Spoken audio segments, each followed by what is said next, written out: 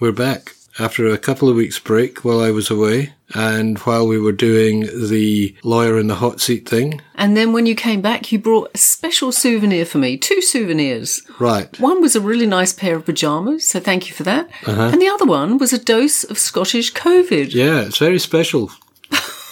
Scottish COVID. Deep fried COVID. Oh, God. So my pleasure at seeing you back was tempered somewhat by both of us then falling ill. Yeah.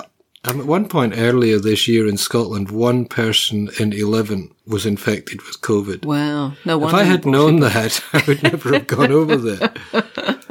And we are in a very unusual position for us this week. What's that? You've just finished writing a book. Yes. Which means, for the first time that I can remember, you are not in the middle of writing a book. Yeah. Because they've all overlapped. You know, you had That's Elizabeth right. and Elizabeth, and then you had Daughter of the River Country, and then you had Mary. Oh, and sorry, with the Fiona Wood biography, which is coming out in September, I think. Yeah. Yeah. Yeah, it's weird, isn't it? I mean, it's so strange because all the time you're on a mad deadline and you're working, you're thinking, oh my God, I wish I didn't have these books to write. Yeah. And you think it's going to be so wonderful when you don't have them. And as soon as you don't have them, I start getting really fidgety and thinking, oh my God, what am I going to do with my life? You'll think of something. Yes, I wrote the words "the end" today, which is my favourite part of writing a book. But I still need to go through the book and just trim it up and kind of refine it a little bit, I think. The essence of good writing is rewriting. Yes, but hopefully not too much rewriting. Right. Okay, now back to our proper job, which is this podcast. I'm Jimmy Thompson. I write the Flat Chat column for the Australian Financial Review. And I'm Sue Williams, and I write about property for Domain. And this is the Flat Chat Wrap.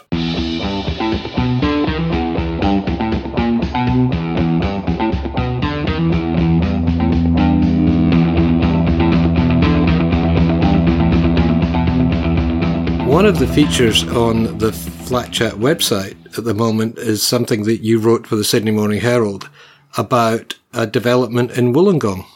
Yeah, that was fascinating. I mean, I went there just before you came home and made me sick, Jimmy. Okay, can we just get over it? Okay. So I went down to Wollongong. I went to they call it the breaking ground ceremony. Right. And it was the start of a new fabulous luxury apartment building. Yeah. But it's a very, very different apartment building. They think it's the first in New South Wales and maybe even one of the first in Australia where you've got social housing and affordable housing cheek by jowl with luxury apartments. Right. So you've had some social housing tenants put into apartment buildings and you've had some affordable housing units in apartment buildings alongside privately owned apartments. Yeah. But you've never had all 3 in the same building together. Yeah, because often they'll do a separate building on the same That's plot right. of There are land, lots of complexes where there's one building which is just for social housing people or one building which is just for affordable housing and then another building which is for private owners, which kind of help prop up the finances of the whole complex. But this, they think, is the first time where it's all been meshed all together. Right. And it was really interesting because to get permission for the building, they had to set a limit on how much affordable housing and social housing they would have in the building. You know, usually they set a minimum. Yeah. Now this time they set a maximum. Why? Because the idea is that they don't want social housing and affordable housing anymore to be all just stuck together. Right. So all just, tenants together in one big block, like they used to have in the 50s and 60s. You used to have kind of buildings which became almost ghettos of deprivation, really, because people there just didn't have much money, and they were really struggling all the time. Yeah. But this time they wanted an absolute maximum set so that these people would be living together with private owners, and they would all be mixed together. So you've got kids of social housing parents who can see from their neighbours how their neighbours are living. Yeah. They can go to the same schools as their neighbours, and they can have the same kind of aspirations as the children of the private owners. Hey, so it's really mixed up. We have a prime minister who's who was brought up in social housing. So. Absolutely. And a Governor General who was brought up in social housing. Yeah. So, I mean, anything is possible, but this is kind of giving the kids an extra boost, really, by getting them to live in with other people as well. Because I think the developer, the name of which is... Traders in Purple. Traders in Purple. Great name. It is. They built a block somewhere, was it in Adelaide or Melbourne, and a social housing group came in and bought the whole thing. Yeah, that's right. No, that was also in New South Wales, really? in South New South Wales, right, on the south coast. And that was meant to be a mix between social housing and private housing. Yeah. But the Social Housing Trust went along, liked the building so much they bought the whole building. Right, which kind of undermined the concept of blending. That's right. Together. But there was such a shortage of social housing there. It was really interesting because the CEO of Traders in Purple said during the ceremony, the breaking ground ceremony, he loves being a developer. He loves developing new buildings, but he's found working with social housing trusts to be incredibly empowering and rewarding. Wonderful, yeah. And he read out an email that he'd got from somebody who lived in that first building. Yep. Who said, "Thank you so much. You changed my life. I was living in a car. Right. And then when you offered me a place in that fabulous new building, which is kind of, a nice building, real luxury finishes, fittings, really well designed. I went on to finish my degree. Then I got my PhD and now I'm lecturing in university." Wow. So, that's terrific. It's a great success story. Because just down the road, there was a family of 4 living in a tent. Oh, wow. And there were lots of other families living in cars because social housing is in an absolute crisis in this country. People just can't get homes. Well, I'm going to raise something here. That plot where they built this building had originally been a social housing block. That's right, yeah. And now they've got private apartments, they've got affordable apartments, and they've got social housing apartments. Has there been a net loss in social housing? I'm not sure. There probably would be because it was a low-rise building, a kind of very old 60s building. Yeah. So there wouldn't have been that many. But there probably was a little bit of a loss because in this new building, there's going to be 54 units. And of those, there's 6 apartments for affordable housing and 10 for social housing. And the rest are going to be privately owned. Yeah. So you kind of think, well, 10 social housing, there was probably more than that on that site before. But if in lots of these new buildings, they always all have an element of social housing, how quickly would that deficit be made up? Now, I'm going to put you on the spot here because you came back from that launch, from that groundbreaking ceremony and said you were not very impressed with our planning minister, my very good friend Anthony Roberts. I think the word you used was tool. Well, look, yeah, it was a shame. I mean, it was good that he actually went there. He went all the way to Wollongong. Yeah. Which I was quite surprised at. So he obviously saw that this was a really valuable social experiment. And he said in his speech that he would like to see this happen much more. Yeah. And in fact, the same developers do have other projects in the pipeline in Sydney, in Padstow and Villawood, in 2 places anyway. But I don't know. Anthony was just a bit odd. I mean, he made a joke about the name, didn't he? He did. He got the name of the developers wrong. He said, "Oh, is it Traders in Purple or something?" Tradies in Purple. Yeah, and he kind of tried to take the mickey out of the developer. And it was a shame because the developer had spoken so passionately about their passion for this project and so movingly and with such great examples. And there was everybody else there from the Housing Trust, from social housing, from, there were people from every aspect of the housing industry. So it was a shame that he spoke so dismissively about the developers. I kind of thought that was really bad taste. I don't think he's a bad person. I think he just needs a better scriptwriter. And I think one of the things that was really interesting about this apartment building was that people thought, is this really going to work? Are people going to want to buy apartments in a building that also has affordable and social housing? Yeah. And that was really interesting. And I think the developers kind of worried about that as well for a while. Yeah. But then they discovered that no, people weren't put off by that at all. people liked the building, they liked its location. Yeah. And they were actually really quite keen, most of them, when they talked about it, to say that we're very happy to have this building to be a microcosm of society. Yeah. We don't want to be separated from, the other parts of society, really, the other demographics. Yeah. We're very happy to be all mixed up. Yeah. We want our kids to learn about the world. And learning about the world isn't just about people living in nice apartments, with plenty of money and a nice mortgage. It's also about people who can't really afford that kind of housing. And it's about nurses and teachers and police officers. It's those people who can't normally afford that standard of apartment. Now, talking about affordability, how is that going to work? Well, obviously the privately owned apartments are, I think they're from about 690,000 up to 2.4 million for the penthouses. Right. But for the social and affordable housing, they pay a rent which is 30% or 25% of their total income. Right. So they never pay too much more than Right. 30% of their actual income for those apartments. And this is administered by a housing... The Housing Trust, yeah. Right. It's looked after by the Housing Trust. And that's one of the reasons that so many people were very keen to live in the building, the private owners, because they knew, when you live in a building, you get some people who maybe aren't great neighbours.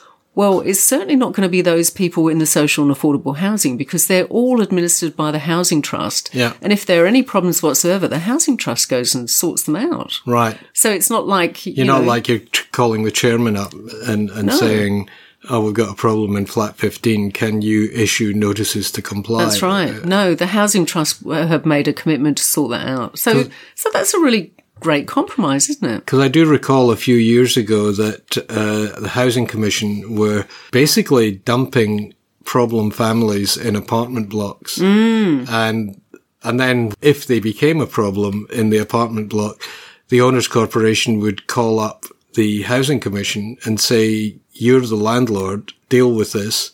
And they'd say, not our problem, it's your problem. Yeah, you're the Owners Corporation, you deal with it. Yep, absolutely. But I don't think that happens. No, not at all.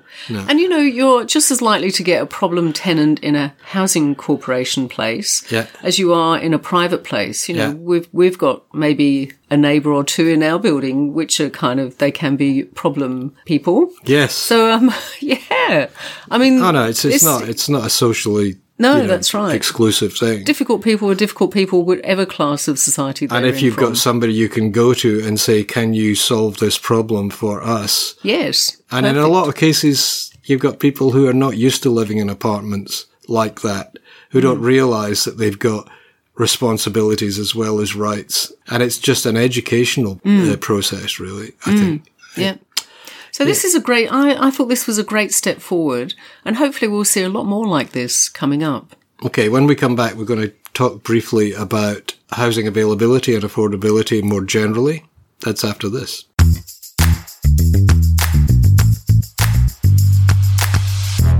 Watching Insiders on the ABC this morning, I was struck by Amy Radekis of The Guardian, who raised an issue that has gone very quiet, probably because of COVID and probably because there hasn't been tourists coming into the country. But that is how Airbnb especially is affecting the availability of private rentals to the point that there are apartments and houses sitting empty and people are living in their cars. Can you see the government doing anything about that? It's very difficult, isn't it? The government is really keen not to interfere with what we say, the mum and dad investors who Yeah, but we know the fact, Airbnb would deny this, but we know that they cannot be trusted with figures and facts. They would say it's all mum and dad investors and it's little old ladies needing somebody to rent a spare room. We know, in fact, that there are people who are literally making millions out of renting multiple properties in some of our on short-term lets in some of our more desirable areas. I think the biggest problem for the government is they want tourists to come in. I don't think they give a damn about mum and dad investors, but they want tourism coming back here as quickly and as much as possible. But we've got so many hotels and motels with empty rooms. Yeah, but nobody to work the coffee machine, you know. Well, that's true, yeah. And also, the other problem is that those backpackers and whatnot who would be coming here to work in our hotel industry and stuff like that, they can't rent in those areas because Airbnb inflates the rents. I mean, it's something that the government state governments and the national government has completely ignored it. The state governments have just fluffed it at every turn. Could the state governments go forward and say, you know, people can only own maybe a maximum of 2 Airbnb properties? They could. At a time. And so therefore, all those people who've got multiple properties, you know, and we know where there are some up to 100, I think, they've owned them. Could they not stamp out those and say, no, they have to go back into the private rental market? Because that's a huge problem. Rents at the moment are going really, really high because there's just not enough rental accommodation around. And there are people sitting on empty apartments because they don't want to put tenants in, because as soon as tourism picks up again, they're going straight on to Airbnb. You know, if those people were forced to release their apartments back into the residential rental market, that would actually push house prices, or at least it would put a brake on house prices as well. But nobody's thinking about these things in any kind of sophisticated way.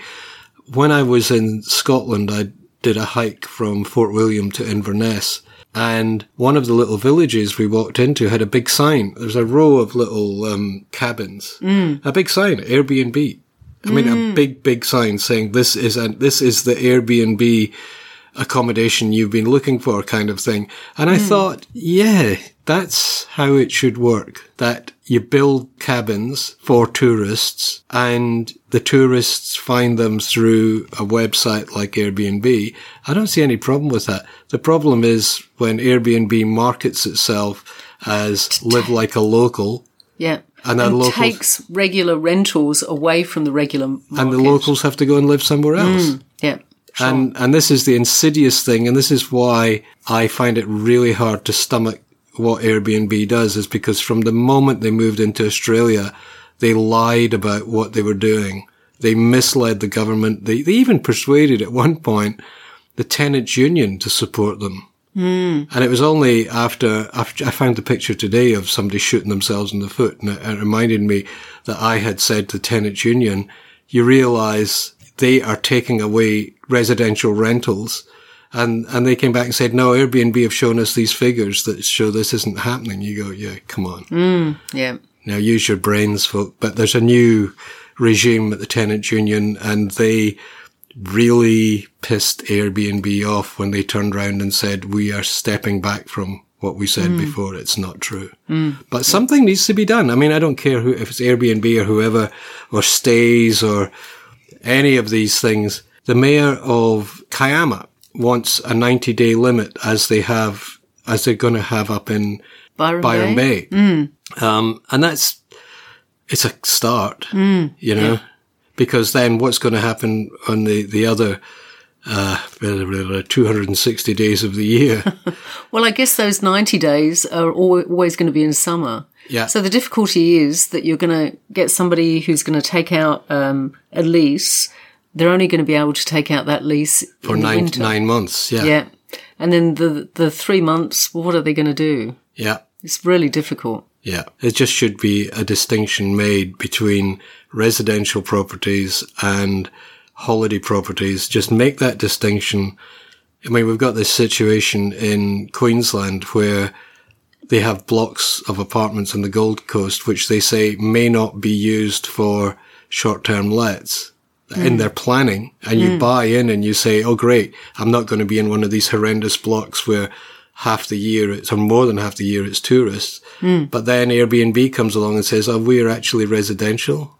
So, yeah. And people have bought into these apartments believing that they wouldn't be holiday lets, find that they're just as bad as everywhere else. Sure.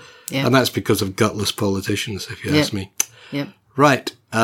When we come back, we're going to talk very briefly about a very strange situation that's come up in the forum. That's after this.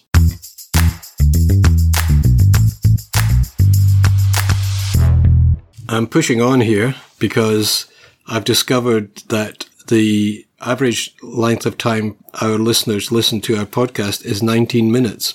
And now that's average. Now some listen for less, some listen for more. That's for how averages are worked out. But I don't think we can be going over half an hour ever again. No. In the forum last week, a benighted woman wrote to us. She's in a small block of 4 and everything was fine. And then a new owner moved in and decided that since she had a separate entrance to her unit at the back of the building, she was no longer allowed to use the common property entrance. He changed the locks, and when she tailgated a tenant and one of the other units into the building, he called the police and said that they had an intruder in the building. Oh my God. So you think, okay, it's a toxic situation. You know, this guy, and because the woman is married to someone of North African descent, he shouts racial abuse at them, go back to where you came from and all that. What can you do? What can you do? Well, I'm thinking, by the way, the strata manager is just totally useless in this, won't even say boo to a goose. Because, you know, how much money are they making off a 4-unit block? $1,000 a year. It's not worth him picking up the phone. But somebody should step in and say, this is just not acceptable behaviour. The woman is confronted with the probability she's going to have to go to a tribunal. She's probably going to have to get the strata manager kicked out and replaced with a statutory manager. What about the 2 other owners? They're overseas investors. Oh, okay. So it's that nightmare. But I think the police should be coming round and saying to this guy, hey, look, we actually are aware a little bit about strata law and you can't be doing this. And apart from the racial abuse and all that, but the problem is that there is nobody in strata that you can call and say, this terrible thing is going on in my life. My life is being ruined by this neighbour. Can somebody come and do something about it? What about the strata commissioner? Do we have one? Yes, we do. What does he do? When have you ever heard him do anything? He's a real estate agent. That's who he's concerned with. He's concerned with real estate. Now, Strata Community Australia, which is the strata managers thing, they could offer a pro bono service where one of their strata managers comes along and says to this person, you cannot do this. And we are going to support this person if they take you to tribunal. But really, you know, for ordinary people left high and dry, who do you turn? I mean, she's going to end up probably selling her apartment and hope that the person she's selling to doesn't know about the crazy guy. Which brings me to, in closing, Marrickville Legal Centre. Oh, yeah. Who offer free legal advice. People tend to think if you own an apartment, then you must have some money. But you think about people who bought their apartments years ago when they were really cheap and now they're retired and they're on a fixed income and the levies have to go out and they don't have money to spend on lawyers. Marrickville Legal Centre will provide you with legal advice and even representation at a tribunal if need be. They're having the big fundraising at the moment. We've got a story on the website. Click on the story, have a look at them, send them some money. And maybe we'll get them to help this woman out. Good idea. Excellent. I mean, they're always fabulous people. They're great. Yeah. They are. They're really worth supporting. Yeah, and they're committed to helping people. And Marrickville Legal Centre covers the whole of New South Wales. They're the only free legal service for strata owner residents. They cover the whole of New South Wales, so they need money. Okay. All right. That's it. We're back. We're firing on all cylinders. Fantastic. And you're well enough to go outside. I'm still in purgatory until Tuesday, and then I'm free to go outside. I think she's faking it, folks. She's sending me out. I wish I were. She's sending me out for ice cream and things like that. That's true. If only I could go as well, though. All right. With any luck, we'll survive another week, and we'll talk to you next week. Thanks for listening. Bye. Bye. Thanks for listening to the Flat Chat Wrap podcast. You'll find links to the stories and other references on our website, flatchat.com.au. And if you haven't already done so, you can subscribe to this podcast completely free on Apple Podcasts, Google Podcasts, Spotify, Stitcher, or your favourite podcatcher. Just search for Flat Chat Wrap with a W, click on subscribe, and you'll get this podcast every week without even trying. Thanks again. Talk to you again next week.